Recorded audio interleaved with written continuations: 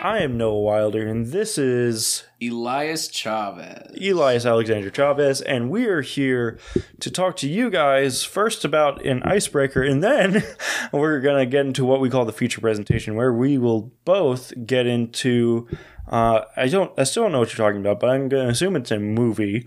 We're both going to get into secular media, and show you guys some lesson or theme that's in it that we think pertains to the Christian worldview or the gospel or something along those lines, so that you guys can think about those things more deeply and inspect the show or movie or whatever we happen to be talking about on a deeper level, and potentially bring these ideas to a friend or a colleague you might have that finds this media interesting, and bring up God in that conversation in not more natural, because it's still going to be awkward, but a more fun way, I guess.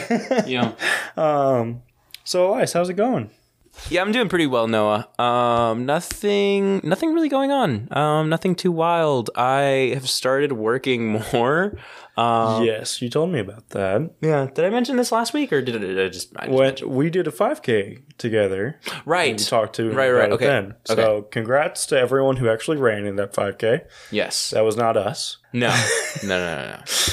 My wife and your girlfriend ran a significant portion of it. Yes. So, congrats to them. They earned it. Mm-hmm. They did a thing. We just went on a nice walk Yeah. in the cold around the zoo.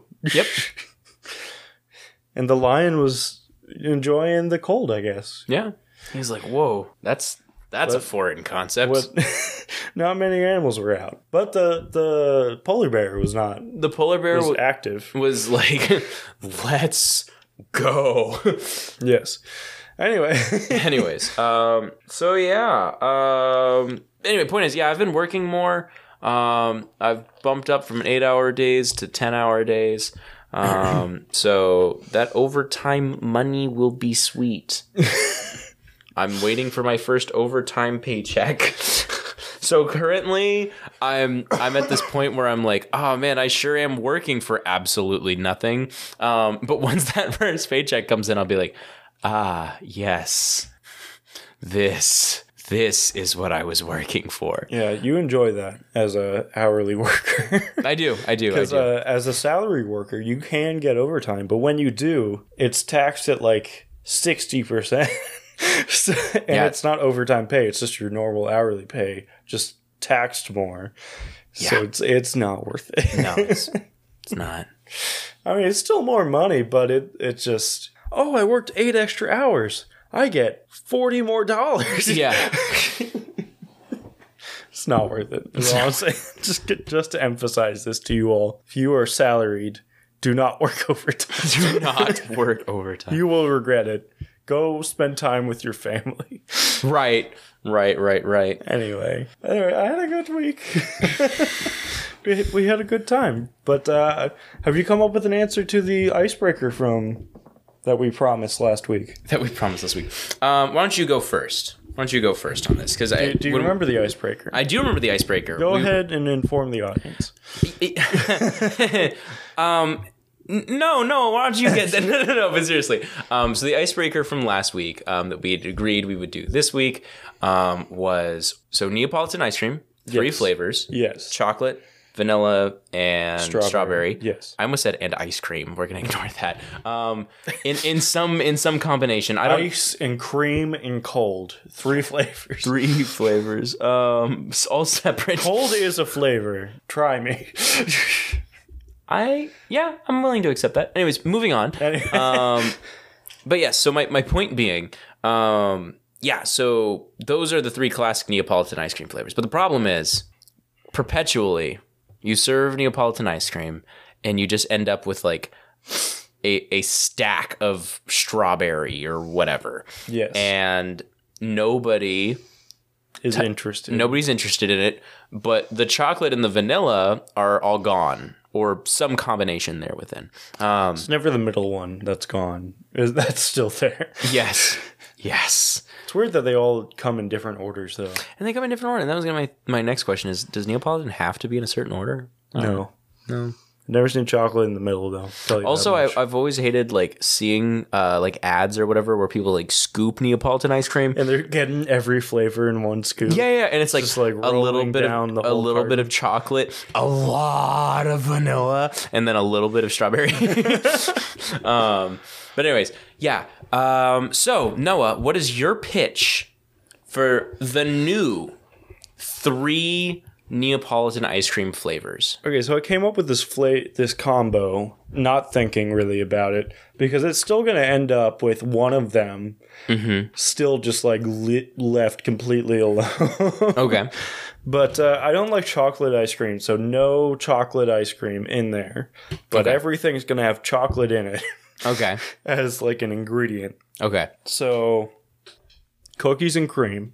I like cookies and cream. Okay, is it in yours? I wanted to see like So any of our far, mat. Does that so match up far, with that? cookies and cream is in mine. Yes. Okay, okay. I think we're gonna go very different now. Okay. I will be very surprised if I'll give you $10 if we have the same one. Okay. Well, you don't know what mine is, so it sounds like I'm about to make an easy $10. No. Okay. Okay. I'll give you $10 in a trust fund that you can get out in 20 years.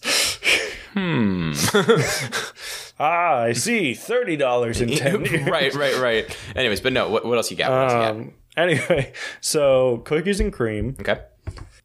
dark chocolate raspberry, Oh. Okay. and mint chocolate chip. Just for all those people that like mint for some reason. I'm personally attacked. Yes, I know. Okay.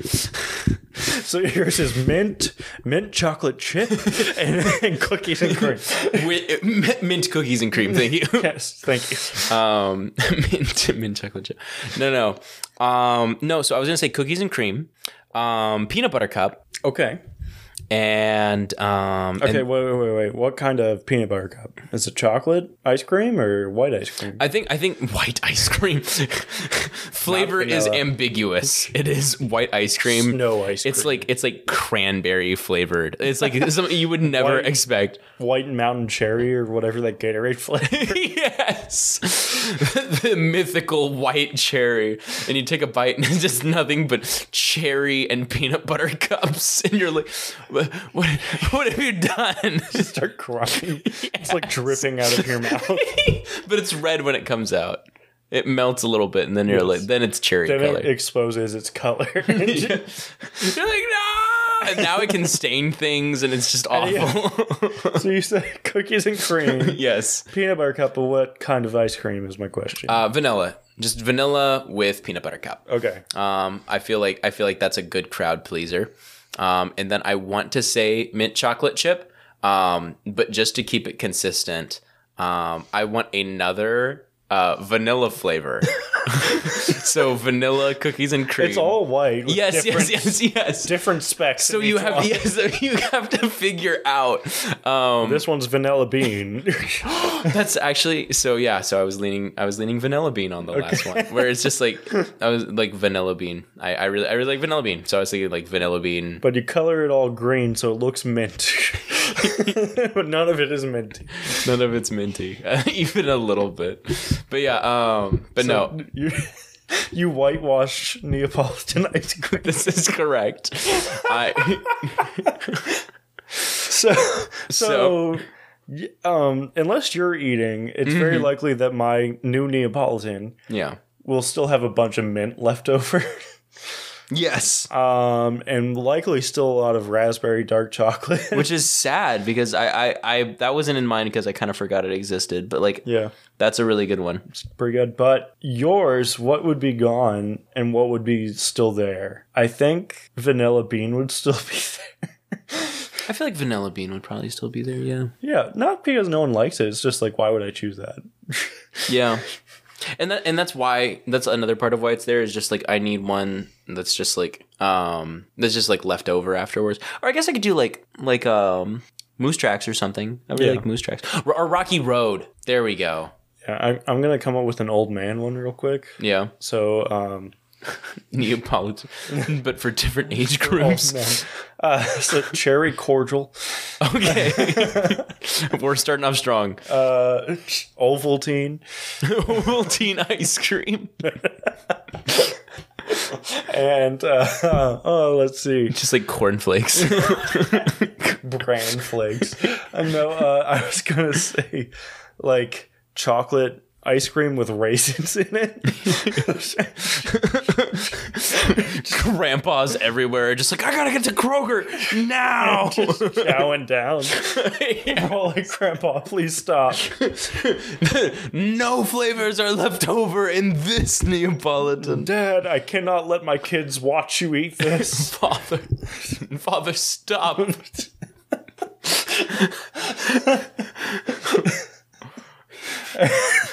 That's really funny. Oh man, you could have done like a sweet corn ice cream. A sweet corn ice cream? Have you never had sweet corn ice cream? No. Oh wow, sorry. Sucks for you. From California. I don't. No. No, I've never. Exactly, you're from California. Sweet corn. Sweet corn, avocado ice cream, and the California Neapolitan. This is a really fun thought experiment that we could Sweet definitely open ourselves up to. Where it's just like, what's the Louisville Neapolitan? Let's do that because obviously bourbon. You finished the California one though. We got sweet shrimp. corn, avocado. No. Veto. Cream cheese ice cream. Yes. Probably the California ice cream. Probably some kind of like. I mean, avocado ice cream. Someone would be really into it, man. That's all I'm saying. They put avocado in everything. They do. They keep finding new things to be like, you know what this needs? The butter vegetable. Okay, so the Louisville one though. Yeah, but the Louisville one. You said bourbon. Bourbon. I feel like bourbon. There's bourbon ice creams. Okay. Chocolate caramel. Okay. That seems like Louisville to me. Okay. Wait. Let's change it. A new kind of moose tracks called horse tracks. Okay. What is moose tracks, by the way? Moose Tracks is vanilla ice cream with peanut butter cups and famous Moose Tracks fudge. Okay, so it's just fudge in peanut. Yeah. Because Moose Tracks is a brand. And then other companies were like, hey, it's pretty good. What if we just like tried to steal their market share? So. Okay. I'll say a horse track instead of Reese's cup in it. Or peanut butter cup. Sorry, Reese's. Is going to have like a bunch of crunch in it.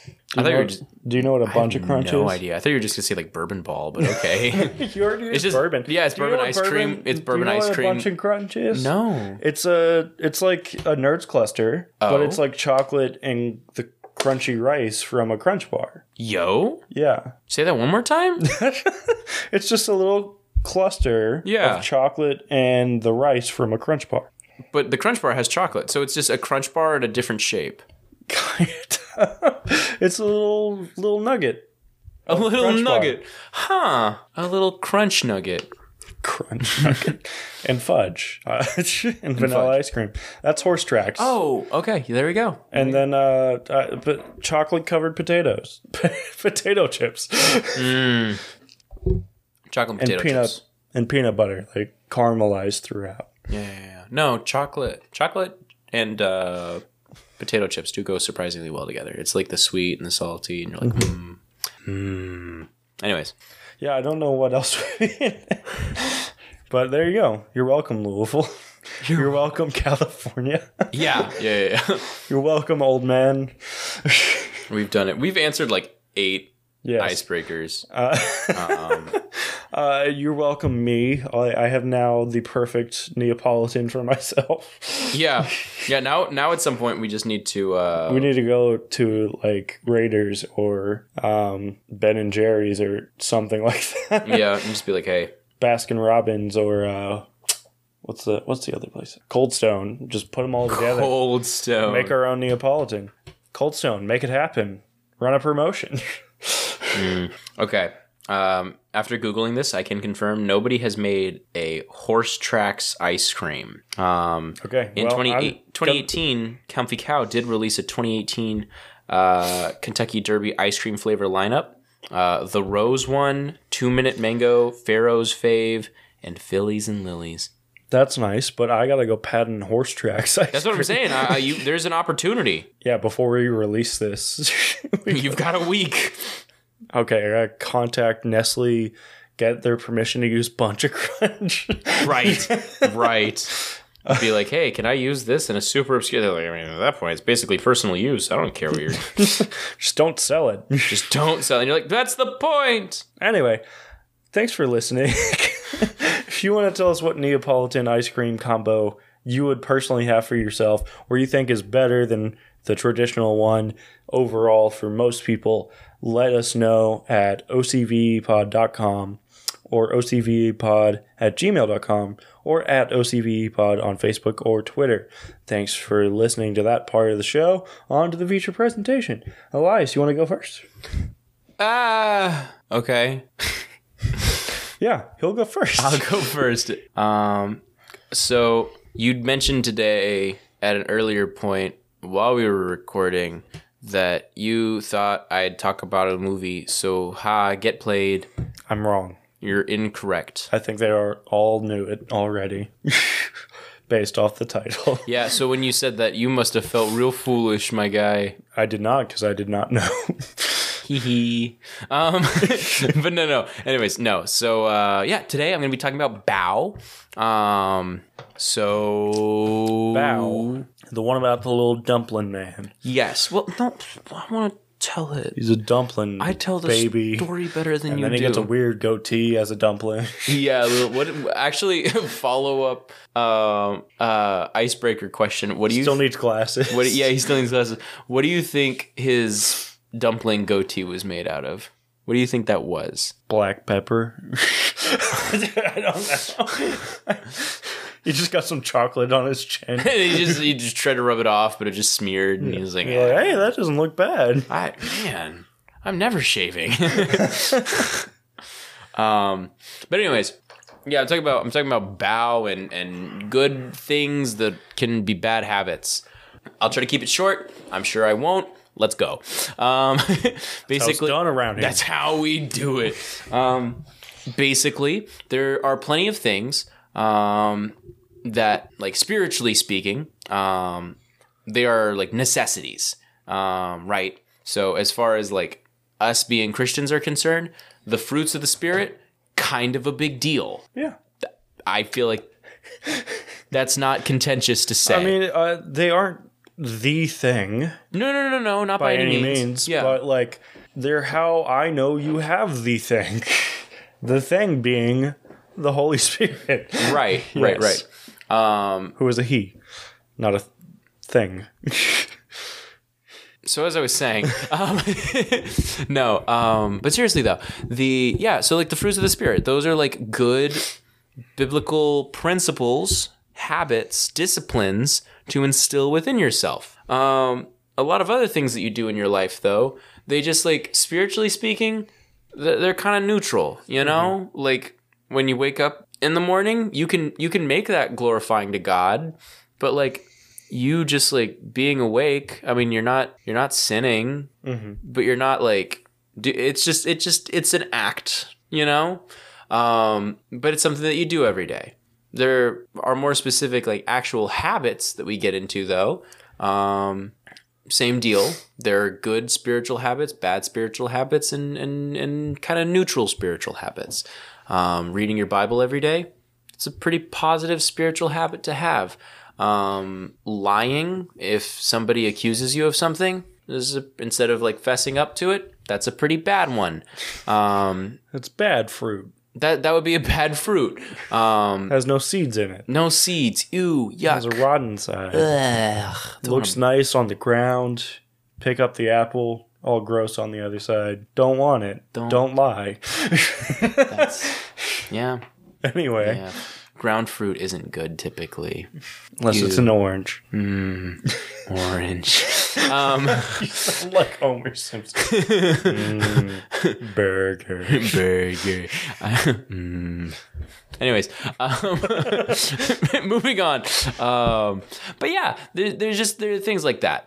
And so, like, as time goes on, though, some of our more neutral things that we do throughout our life, I don't know, playing video games by yourself, that, you know, spending time watching TV, that's pretty spiritually neutral. You know, you can actively decide through the act of watching TV to watch something that isn't good for your spiritual well-being, or choose to watch something that is, but you know, that just kind of is what it is. Anyways, eventually though, you can hit a point where it's like this thing that you spend a lot of time with, watching sports, for example. Watching sports is pretty spiritually neutral. You could get pretty into it. Yeah. And then as you get more and more into it, it can become an idol. Uh-huh. The same can go for more positive spiritual traits, where, you know, say that you're somebody who is, I don't know, let's say you're like a very charitable person. You're a very charitable person. You get really into like giving food out or whatever. Whatever it may be. And you get so into it that becomes like a part of your identity. Yeah. And that thing that you're doing, that, I mean, God wants you to be a charitable person. He wants for you to steward what he has provided for you, by, you know, immediately turning it over. Right. But when someone asks you like, hey, what makes life worth living? Or are you a good person? You go, of course I give to charity. Maybe you're really good at being charitable. Yeah. But like, that's not the correct answer. If you're a Christian, like there is wrong answers to this if you're a Christian. Right. So like good or bad or neutral things can all be identity makers, and then they are bad things. And so now slipping into Bao real quick. For those of you who have not... I get it. I put it all together in my head. Well, in that case, roll the credits, Noah. You can get going. They all can hear my thoughts. It's all good. Yeah. But no, so now getting into Bao. Bao is a story that is very cute and very sad, and I've wanted to talk about it for a minute now. It's sad? I would say so. She eats it. And it's sad, man. It's like... I guess it is. Yeah, like family splitting apart. It's good and at the end. It's good at the end, but there's a moment. So is Up, I guess. Yeah. I'd classify Up as a sad movie. It's a sad first 10 minutes. Yeah, but it's bittersweet towards the end, but it's more sweet than bitter. But like, that first 10 minutes is devastating, my guy. I was not ready as a 10-year-old to address my emotions in that way. Yeah, no, it was just like, oh my gosh, infertility? What? I'm 7, my dude. Anyways, my point is, so in the Disney Pixar short Bao, there's this woman, and she presumably wants a child. Her husband seems pretty cool with new child showing up in their lives, so I guess it's something they've been talking about for a while. Anyways, that's me reading into it. But the point, because there's no words, so me. I mean, he's a Asian dad in a cartoon, so he's not likely to speak. That's true. That is not an incorrect statement. Moving forward. But yeah, yes. So point is, they just kind of do their thing. Lady makes a big old meal. Husband eats the meal. She's also eating the meal. She's eating her dumplings, her bao. And at one point she takes a bite out of one of these big old bao dumplings, and the dumpling cries. And she's like, what am I gonna do? And then, the It's alive. Yeah, and then the very top heavy little baby Bao suddenly like starts spouting arms and legs and is walking around, and she starts like keeping track of how tall the baby is, and the baby grows. And total of like 1 inch. Yeah. But like does notably grow. The baby grows, and she like feeds the baby. She takes the baby shopping with her. She teaches the baby how to haggle with market people.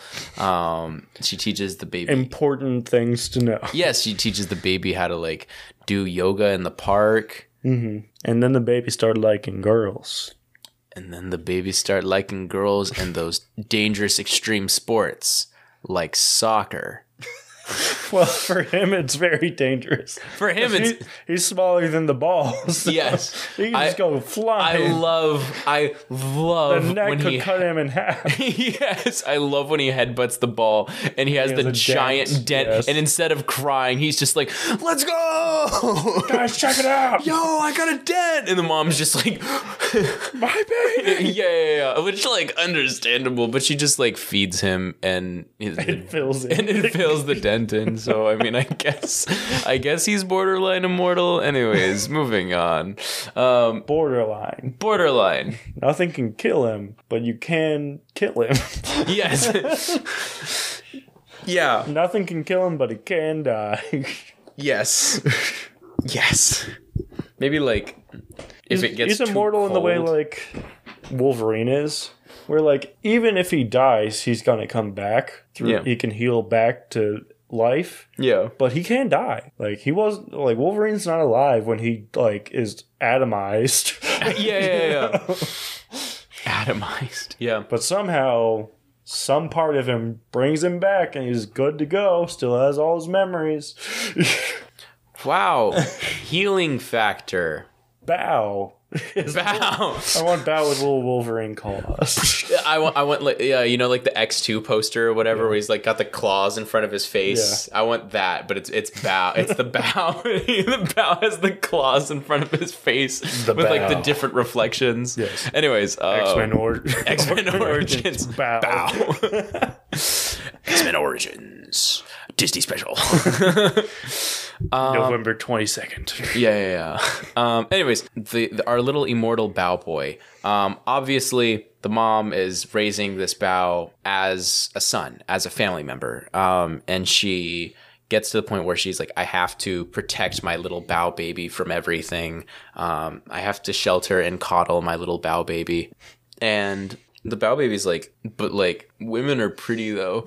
And you're not pretty, Mom. Whoa, Bao. Bao, that wasn't like problematic, but that was definitely a very terrible thing to say. No, but I like when Bao moves out. Yeah. And so that's what I was gonna. Walks on by, hands the keys over, kiss on the cheek, out of there. He's like, I'm gonna move in with the boys, Mom. Road trip with the boys. Anyways, and she's just like you can't do this. You can't have fun. You can't go do anything. And this whole, it shows that like what had started off as so sweet. Now she's like, I'm not going to let you do anything that you want. I'm not going to let you, like, life is dangerous. And I'm not going to let you live life because I don't want you to be in danger.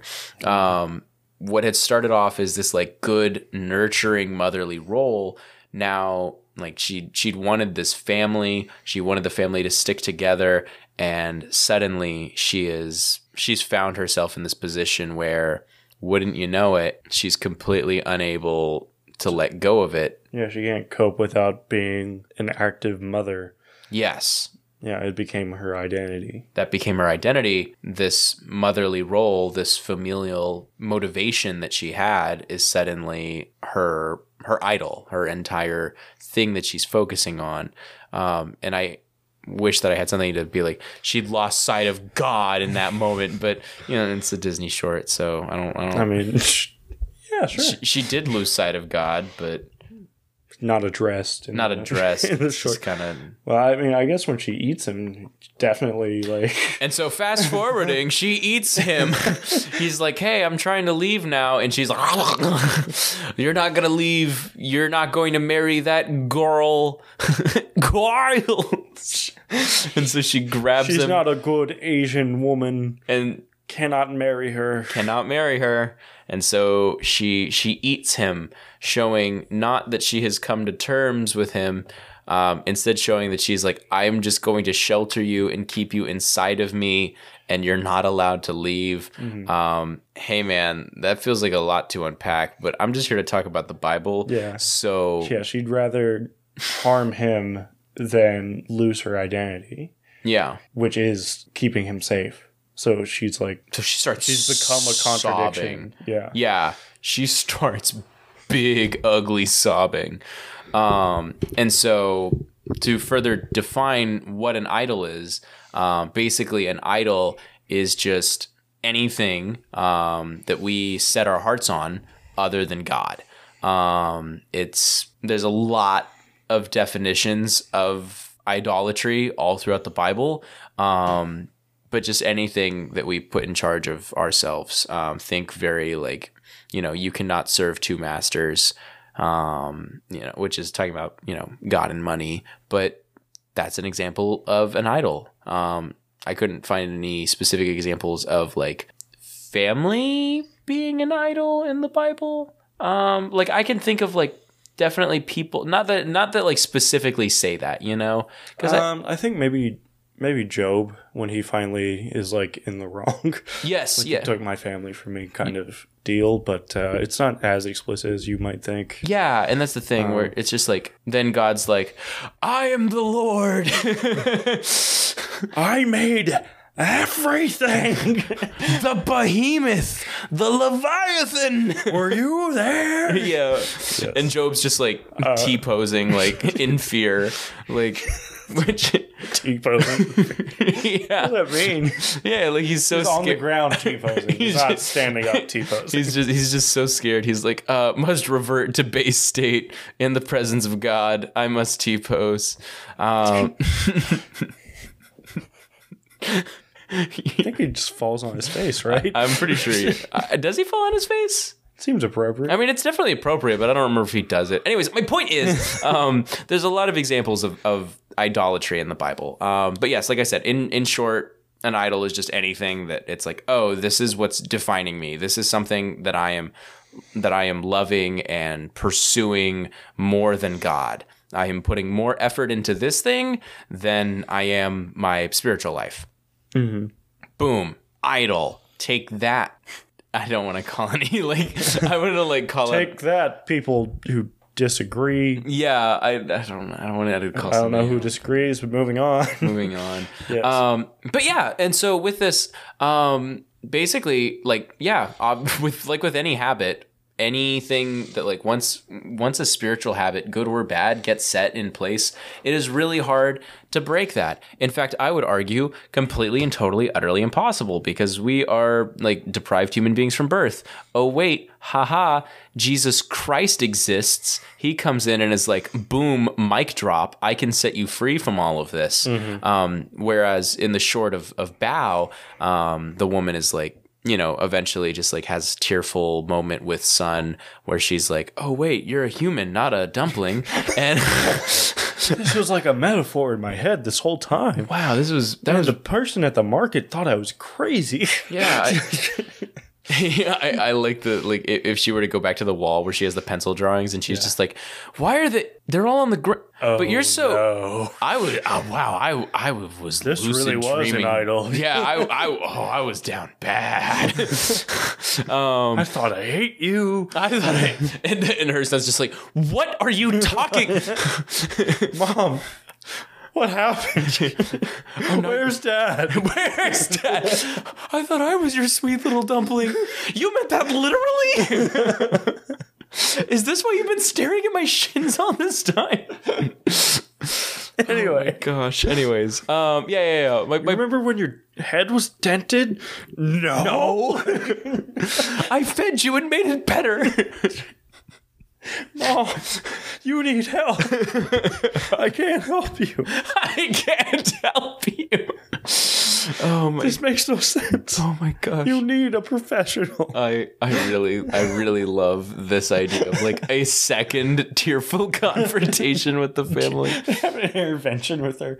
You need to stop carrying that bow around. Yes, it's literally it's a dumpling. decades old. It's so gross.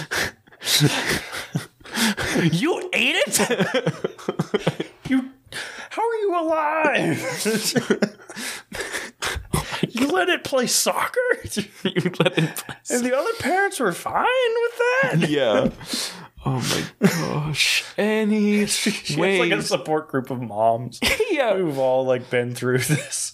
We've all adopted some food object. I thought you were gonna say that she has a support group of moms who were like trying. They were like, oh, it's like a metaphor for what she's going through with her family. It's a world secret that all mothers go adopt some food object at some point. That's why all the market people are so cool with it. They're like, oh, she's just here with her bow that she thinks is animated. Me and you just don't know about this, but if you become a mother, Yeah, it's going to happen.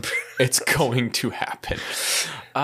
Anyways, while searching for a verse for all of this, I ended up finding because I was going through Second Kings because I was like, if I want to find anything about idolatry, oh boy.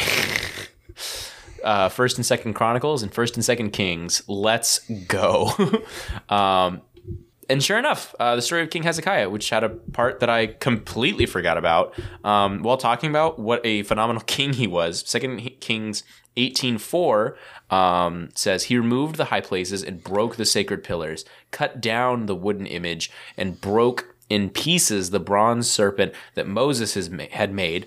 For until those days, the children of Israel burned incense to it and called it Nehushtan. I think Nehushtan is good enough. Nehushtan. Neshtan. Nehushtan. Move on, please. Nehushtan. Anyways, point is, yeah, so he was like Hezekiah was specifically known as like one of the best kings of Judah of all time. There were like other cool kings, but they didn't like do as good of a job of removing idols as he did. He would just like, I want to keep my people happy, and like at least they're worshiping God in some capacity, even if they're also worshiping like other gods. Mm-hmm. So I'll like get rid of a couple things, but like for like the high places or whatever, he'd be like, I don't know about that, or they'd be like, they'd get rid of everything else, but they'd be like, but like the idols to Baal or whatever, like like, anyways, they wouldn't do one thing or the other. Anyways, Hezekiah, though, he man was a beast. Mm-hmm. Getting into this, specifically, I would just want to bring up something I thought was really interesting. Nehushtan actually means like piece of brass. Mm-hmm. And I really love that it brings that up because it's like people also, by naming this. Yeah, they've named it something that the name should tell you, like, hey, this is an what's idol. Going on. it is a piece of brass. Yes. And it's interesting because it demeans the object and the idol. But you're like, okay, so what is this thing, and what is it saying that Moses made it? So just for some context there, Moses didn't make an idol. Just to be clear.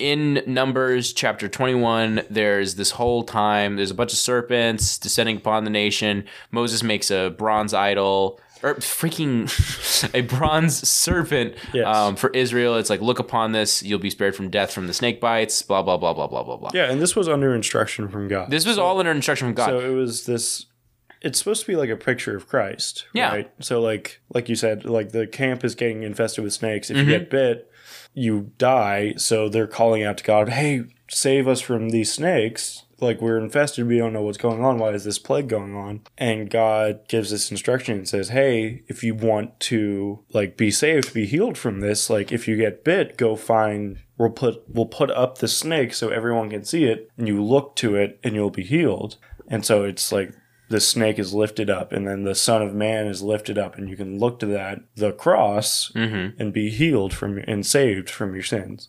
Yes. And the snake is also metaphorical for the devil and all these things. So, Yes. Anyway. So yeah, you covered that part. But so yeah, so that's basically exactly it. And so further working it into this analogy and talking about Hezekiah here, it's just really interesting to see that, like, as you pointed out, this is all under instruction from God. This was specifically made as this, like, again, this thing in history that's pointing forward to Christ. By all accounts, when Moses did that, he did the right thing. Then the Israelites kept it around for like hundreds, 800 years. Yeah. 800 years. And Hezekiah was like, and like, you're burning incense to this and like sacrificing to it and worshiping it. What are you doing? And it's called piece of brass. And it's right. And like, you know, and it's crazy to think that, like, you know, it'd be awesome if something like that survived because, like, you know, it's a piece of history like that. But at the same time, regardless of how amazing of a reminder that is, if at any point something like that, something that, again, like, genuinely good and beautiful in like and honoring to God, once that becomes this like idol to you, I mean, just like with any sin, the Bible gives us a pretty clear picture of what to do with that. One, take it to the cross, and then two, if it causes you to sin, gouge it out. Like it's one of those things where it's like, on one hand, it's just that simple, but then also it's like really hard to execute on your own. Yeah, it's simple, just gouge it out, but you need Christ for that. Just like this very analogy, you need to look up and see, like, hey, this is where we are. Anyways, yeah. So there you go. Yes. So bow. So bow. So bow. Basically, with bow, that's where I wanted to make this comparison of like. So the mother has like made an idol, maybe of her son, but more out of the identity of motherhood. Yes. Yeah. And motherhood, by all accounts, biblical and otherwise, motherhood is a good thing. Good and holy thing. Good and holy thing. A beautiful thing. Not everyone is called to motherhood because, I mean, everything can be made good and holy in Christ. Yeah. They're all different roles and blah, blah, blah, blah, blah. Yeah. And those are to me, those are the most dangerous idols of like, I'm a pastor. I'm a good guy. I'm a pastor. Yeah. That's who I am. Yeah. I'm a pastor. Be quiet. Listen. Yeah. That's very dangerous because it is a good thing. What are you going to say? Oh, no, you shouldn't do that. Like, what are you going to do here? And so what happens in Bow is like, she pushes this idea to the point where she self-contradicts and harms this idea of her son. Yeah. And so, like, that's what breaks her, is, like, her getting so bad that she realizes it. And so, like, if someone's in that situation, they either need to do something that's so bad that they realize, oh, this is a problem. Or you need to, like, be able to show them things they've done, and because it is a problem, and there will be, because it is a problem and there will be like things they've done that are wrong because they're obsessing over this, and it may be hard for them to see it, but they're going to be there or else it's not actually a problem. So you need to find those things and come up with good examples and present them and like, hey, I know you're a pastor, but you've been like encouraging people to be loyal to you more than the Bible, and I don't think that is appropriate. Here's some verses, here's some examples of you doing that, and hopefully that shakes them out of it. But yeah. In Bow, the example is, oh, I just ate my son symbolically. Maybe I was in the wrong. But yeah, I like when the dad shuts the door. Yeah. And he's just like, you guys aren't allowed to leave until you talk it out. Yeah. But yeah, maybe you need a dad in your life. Or who is it? Nathan that comes to David. Oh, says, yeah. I know what you've Nathan. done. He's like, you need someone to come in your life and just like lay it out and be like, hey, this is a problem. Hey man, that Bathsheba thing you did? Not okay. Not okay. You just said that. I mean, maybe that's a good strategy. What Nathan did, like, come up with another similar situation. It's like, there's a man and he has many sheep, and then there's another lady who's one sheep, and he wants the sheep, so he's like, hey, I'm going to kill the guy and take the sheep. And then David's all like, bro, that guy, he should be killed. And then Nathan's like, yeah. That's you. What? rip his robe off, all that stuff. But Yeah. yeah, have you ever read The Great Divorce? No. So What is the Great Divorce? It's an analogous thing by C.S. Lewis. Essentially it's like, okay, it's set in heaven and hell, new heaven and new earth. And it's not like I'm already into it.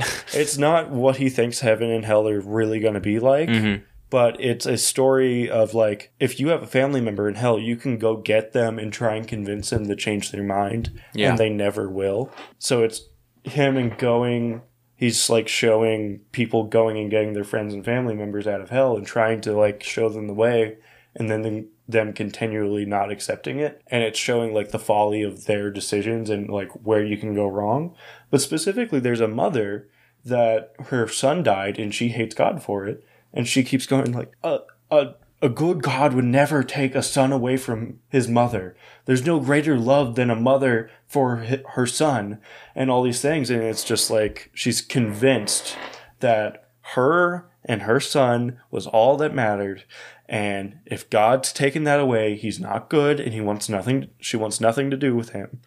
And her son is in heaven and she can't see him because she's in hell. And she's like, why would he keep her from me or whatever? Why would he keep him from me? My bad.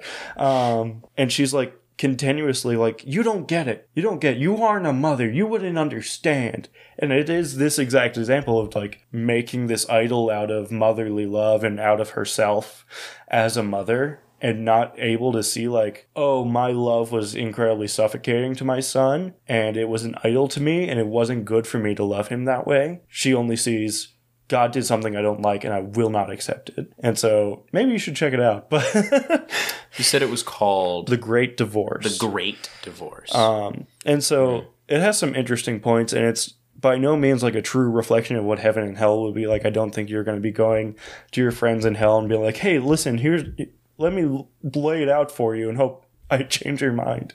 I don't think that's going to be happening, but it's a great little, if that were to happen, it helps you learn like why these people are in hell is not because they're so bad that they must be punished, which they are bad, but like they are choosing to be there because they all have this idol. They all have this thing that they're like, if I can't have it my way, I don't want to be with God. And God's like, I want you to be with me, but that's your choice, so I guess you're down there. Like, yeah. Like the hell isn't me torturing you, it's just me, quote unquote, divorcing you from myself. And that's just the way it is because you refuse to be around me. But like, it's a great little thing to like explain that, that idea of like, okay, hell is locked from the inside. Like no one is trying to get out. No one's trying to get to heaven at least. And that's the only other option. So they all choose to continually stay there. And it's all because they have these ideas and these idols that they won't give up on and they won't be with God because they won't give up on those things. So anyway, same idea as Bao here that you're trying to explain that like even something as good as being a parent and something that even God himself identifies with as the father, you can make it your whole identity and you can make it an idol and it can ruin your life. And I mean, it's not inconceivable to see that being a reason why God let something bad happen to my child. How can I ever want to be with him? Kind of, it's not that infeasible to see someone having that logic and being in hell and saying, I don't want to be with God if he's going to keep my son away from me or my daughter or my child or something along those lines. So yeah, it's scary. This specific kind of idol worship of like, take a good thing, make it your identity. Now it's a bad thing. Yeah. Anyway. Anyway, I'm going to talk about Moon Knight. Okay. Black Panther 2 just came out, and I didn't really have anything with Black Panther, but here's another Marvel thing. So, sure. I'm going to talk about Moon Knight. Specifically, one scene in one episode really stood out to me. So, in the 5th episode of Moon Knight, we look into the past of the main characters, Mark Spector and Stephen Grant. We find out that Stephen was created as an alternate personality to protect Mark from his harmful childhood, and specifically his mother, who is abusive to to him, physically and verbally. Not a great mother after one specific point in her motherhood journey. Stephen was a form of like escapism for Mark. Stephen had a happy childhood and a mother that never hurt him or blamed him for anything. Stephen didn't remember his brother or his brother's death, which is what led his mom blames Mark for his brother's death, and that's why she's abusive towards him after that point. But Stephen doesn't even remember his brother, and therefore does not even remember his brother dying. Because that would all like link to his mother being a really bad mother. So he doesn't remember those things, but Mark had to experience those things.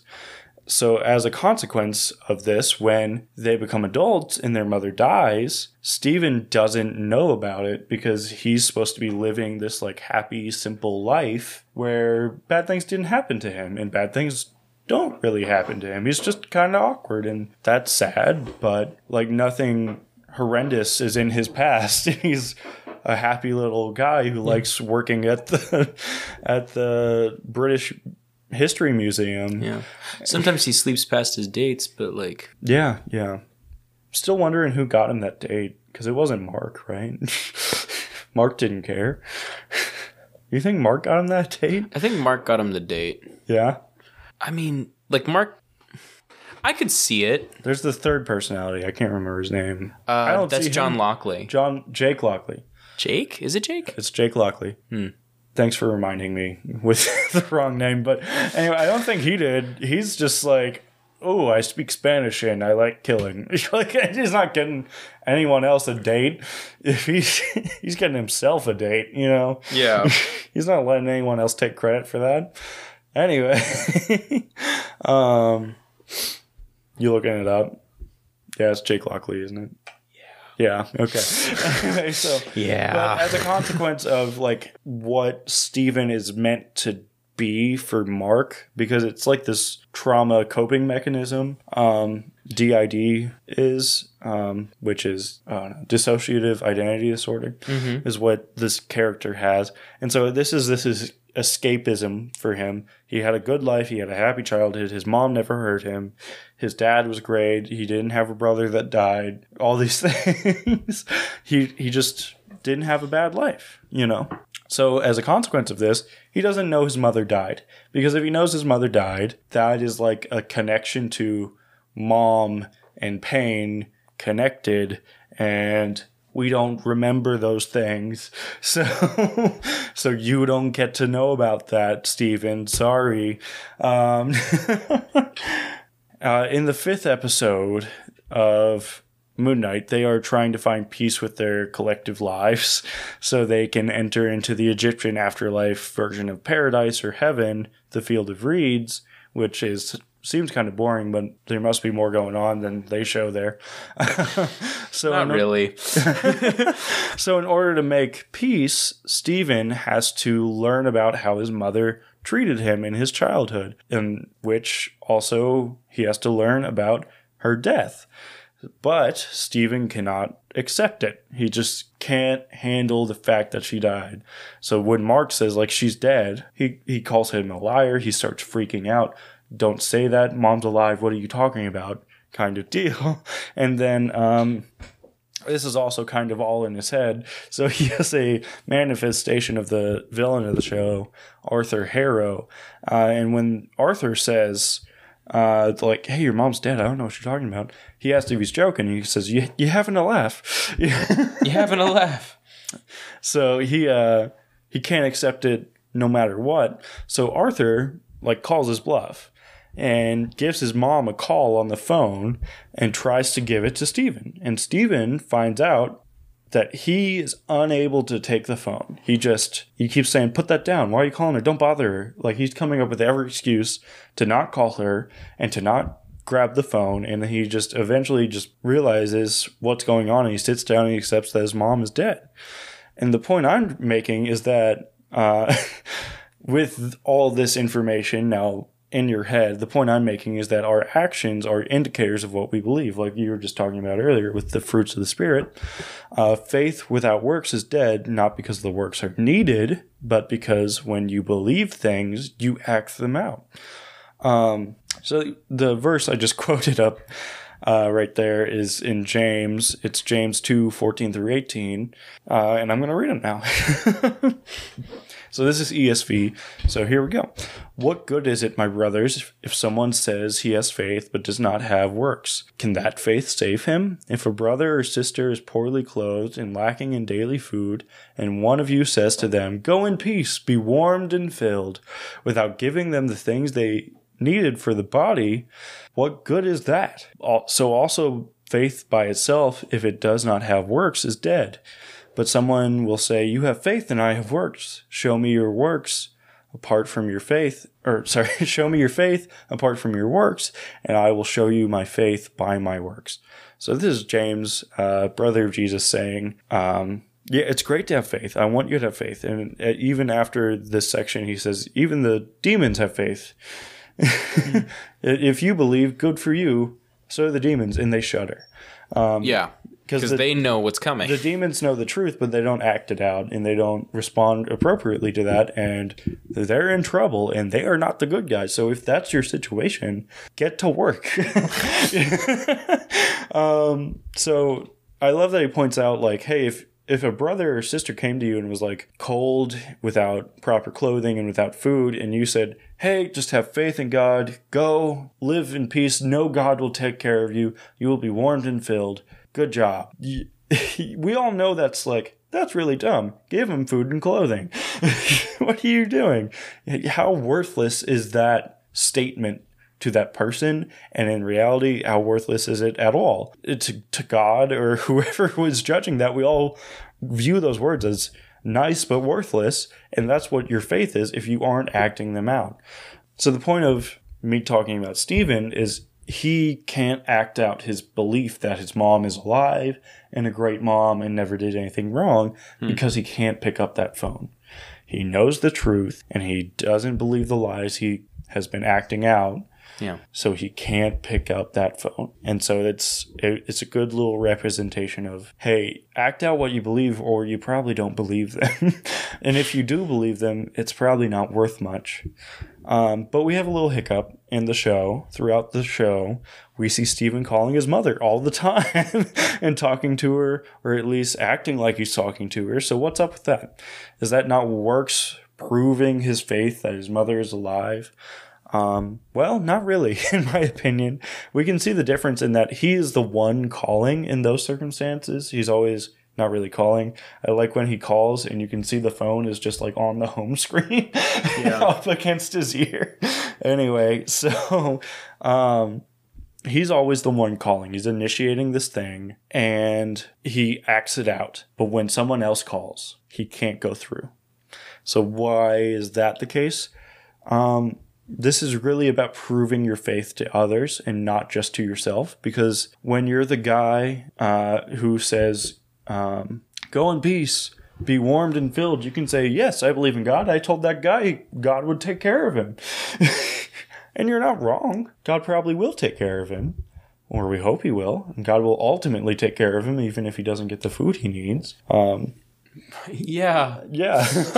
And if you're that person who says, God will take care of it, I helped that guy. I told him God will take care of him. That should give him peace. Like, that's nice. But the Bible says, we're called to take care of people's bodily needs as well. The Bible says if that's your faith, then your faith is dead. So work a little harder on that, maybe. But so this is my comparison. Before, when he was just miming the works of faith, of calling his mom and talking to her. Now he has to do them, right? And so he is this man saying, go in peace, be filled, and be warmed.